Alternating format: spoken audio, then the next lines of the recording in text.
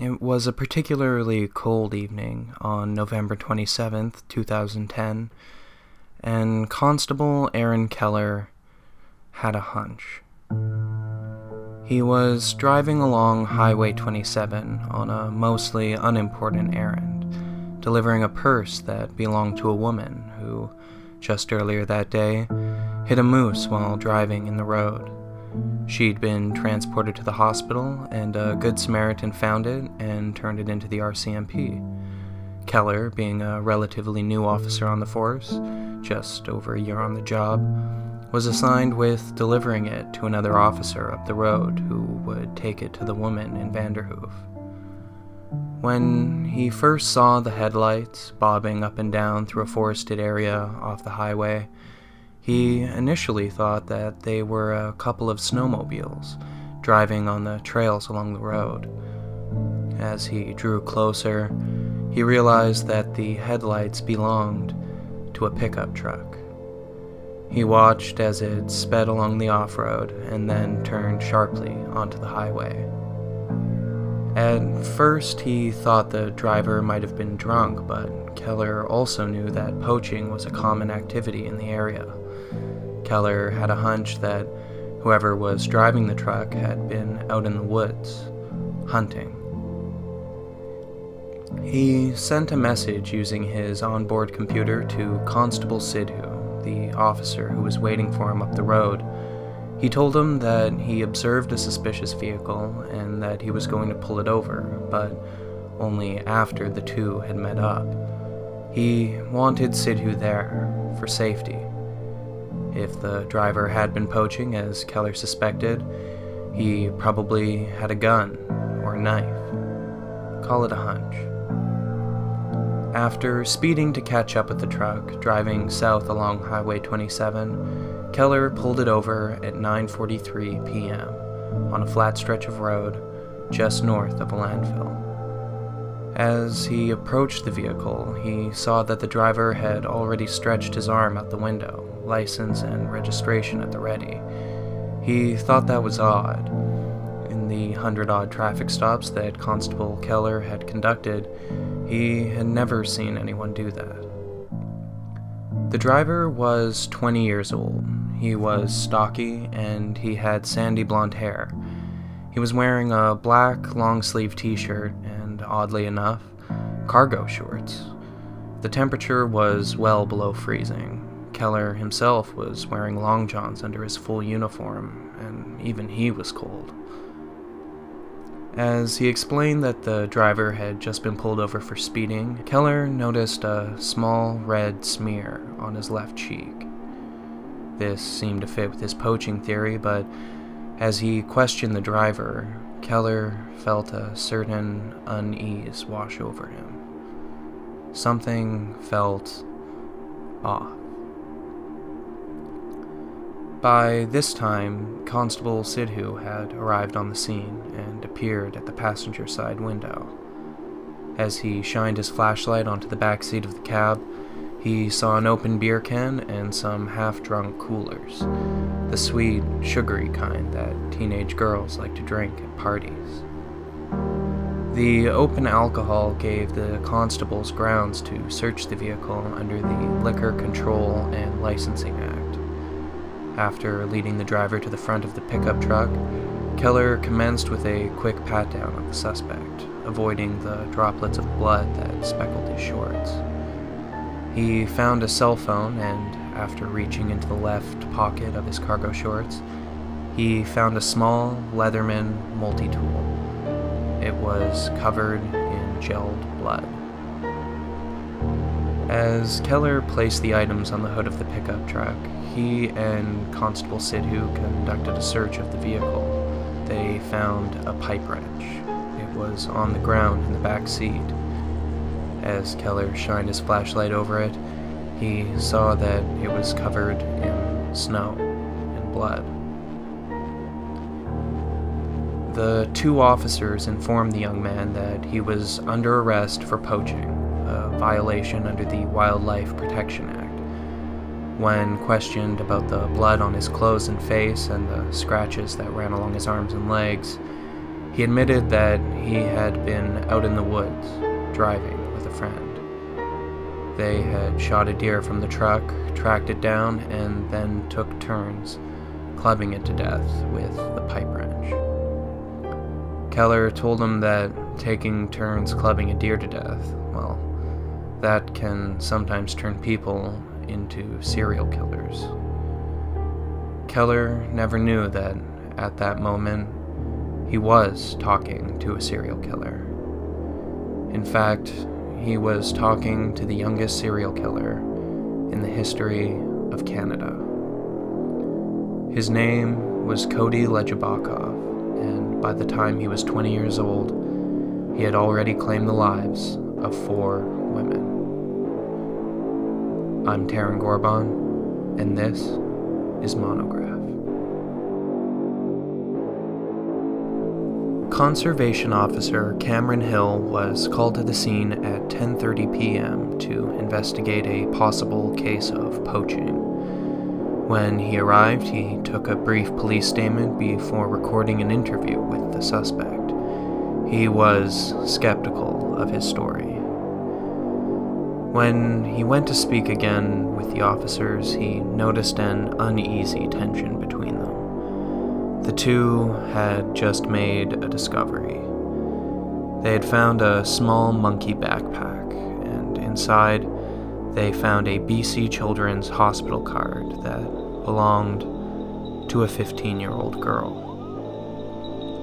Hill drove up the highway to the road where the pickup truck was first seen. He followed the tire tracks in the snow that eventually led to an area where they looped around and stopped near a gravel pit. He pulled out his flashlight and exited his vehicle.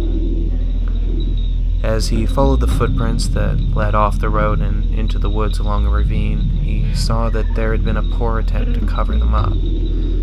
His boots crunched through a mixture of old and new snow, and as he continued walking, he saw several drops of blood. He surveyed the area with his flashlight, and he saw that it looked as though something had been dragged into a thick bush under an evergreen tree.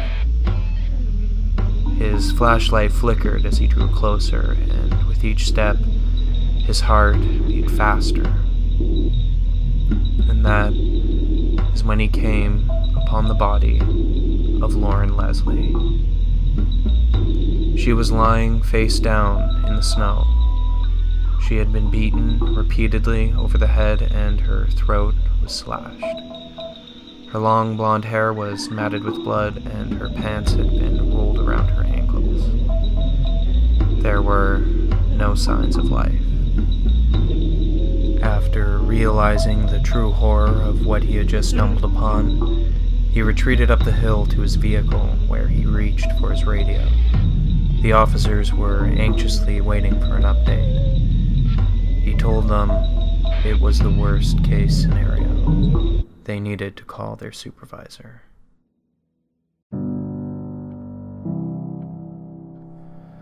Lauren Leslie was 15 years old, and she lived in the small town of Vanderhoof, BC. She loved reading and karate, and even though she had been born with a genetic eye condition that left her legally blind, she never let it on. She was independent and mature for her age, and was, by all accounts, a normal teenage girl. She met Cody Lejabakov on the Canadian social networking site Nexopia, where Cody used the screen name One Country Boy. They had been talking for a few months, and on the night of November 27th, 2010, the two made plans to meet up. Cody picked her up at an elementary school where she was waiting for him on a swing set.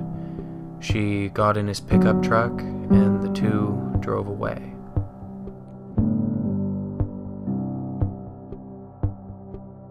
It was past midnight when Don Leslie, Lauren's father, received a call from the RCMP.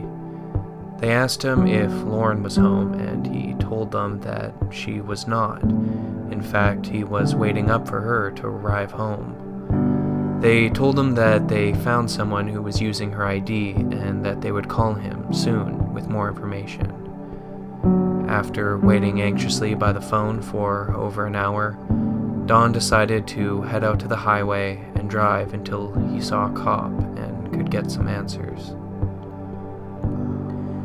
He eventually came upon the blue and red flashing lights of several RCMP vehicles, where he pulled over and approached the first person he could find.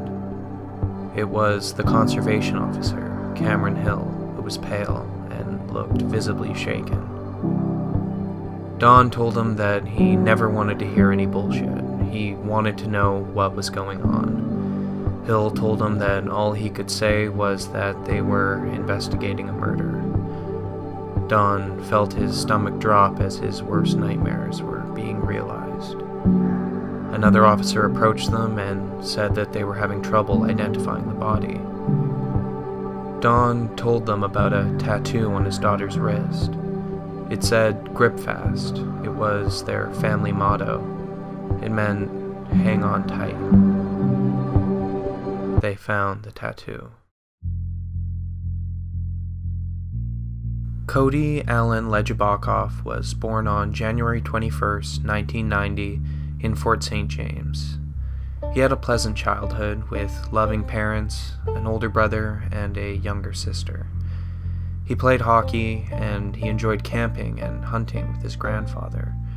Every year, he looked forward to their annual fishing trip in Kitimat.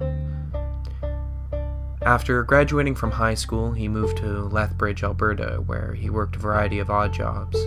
He then moved back to Fort St. James for the summer of 2009, and after living with his family for a few months, he moved to Prince George, where he got a job at a local Ford dealership. After his arrest, he was transported to the Vanderhoof RCMP detachment, where he was booked and moved into a jail cell. Before long, he was taken to an interrogation room where, waiting for him, was RCMP interviewer Sergeant Paul Dadwall. After several hours, a young woman was led into the interrogation room. Her name was Amy Vole, and she was Cody's girlfriend of a few months.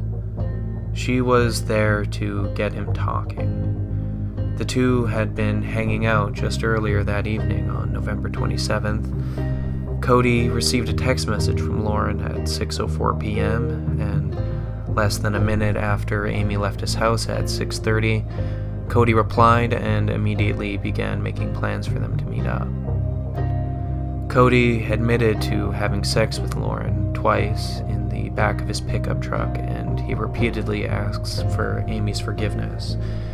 They had been drinking, he said, but he didn't kill her. When she asked him what happened, he again denied killing Lauren Leslie, saying that she went crazy, grabbing the pipe wrench he kept in his back seat and beating herself over the face with it. When asked why he didn't stop her, he said that it was a lot to take in and that he was in shock. According to Legibokov, she then leapt out of the truck and beat herself unconscious. Another investigator in the room said that was ridiculous. You can't beat yourself unconscious. And there were two sets of injuries. Her throat had been slashed by Cody's Leatherman multi-tool. When he was pressed for the unvarnished, unedited truth, Cody admitted that he had used the wrench to hit Lauren once, twice at most, but by that point, she was already dead. During the interrogation, Cody was asked if he knew Cynthia Mass, a woman whose body had been dumped in a Prince George park just 2 months earlier. Cynthia Mass was 35 years old, and she was the mother of a young daughter. On the day she disappeared, October 9th, 2010, she had been in contact with a social worker and had filled out a series of forms at a local women's shelter. She was found in a remote area of Elsie Gunn Park by 2 patrolling officers. She had been beaten over the head multiple times with a blunt object and had stab wounds on her neck and the right side of her chest. She was naked from the waist down, and her pants were rolled around her ankles. Lejabokov denied knowing Cynthia, but during a more exhaustive search of his truck, authorities found a black sweater and a small woman's sock with blood on it. DNA testing was conducted on the clothing, and they matched the genetic profile of Cynthia Mass. In a search of Lejabokov's home, investigators also found a small picaroon in his bedroom. Swabs taken from the handle also matched the genetic profile of Cynthia Mass. RCMP were eventually able to link Cody Lejabokov to the murders of 2 other women. Jill Stacy Stuchenko disappeared on October 9, 2009, and her body was found 17 days later, half buried in a gravel pit on the outskirts of Prince George. She suffered a series of massive blows to the head, and her blood loss was so extreme that the pathologist actually had difficulty obtaining a sample during the autopsy. Police noted in their search of Cody's home a large, saturated blood stain on the couch. The blood yielded a positive match to Jill Stacy Stuchenko. Natasha Lynn Montgomery was only 23 years old when she went missing. She was the mother of 2 children, a boy and a girl, and she had been with their father since they were 12 years old. Natasha was addicted to crack cocaine and methamphetamine and worked along Queensway Avenue in Prince George as a prostitute to support her habit. She had just been released from the Prince George Regional Correctional Facility on August 19, 2010, and on September 1st, she went missing. Her body has never been found. Despite the mountain of physical evidence against him, Cody Lejabokov pled not guilty to 4 counts of first-degree murder. At his trial, which was held in Prince George in 2014 and lasted 4 months, Lejabokov fabricated a story that limited his involvement. Instead, he pointed the fingers at 3 men who were the ones to actually commit the murders. Cody was reluctant to give their names in fear of being labeled a rat in prison, calling them X, Y, and Z, respectively. In his closing remarks, the Honorable Justice G.W. Parrott noted that these 3 individuals, in all likelihood, don't exist, and that his story was a clear demonstration of a complete void within the young man. The judge said that Cody lacked any shred of empathy or remorse, and that he should never be allowed to walk among us again. When the verdict was read and Cody Lejabokov was found guilty on all 4 counts of first-degree murder, the gallery exploded in applause, but he didn't flinch. At the time of his arrest, Cody was the youngest serial killer in the history of Canada, and if it wasn't for a hunch, he would still be out there, walking among us. But he's not. All because of a hunch.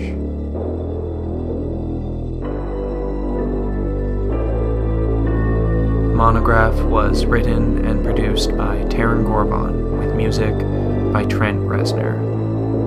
Thank you for listening.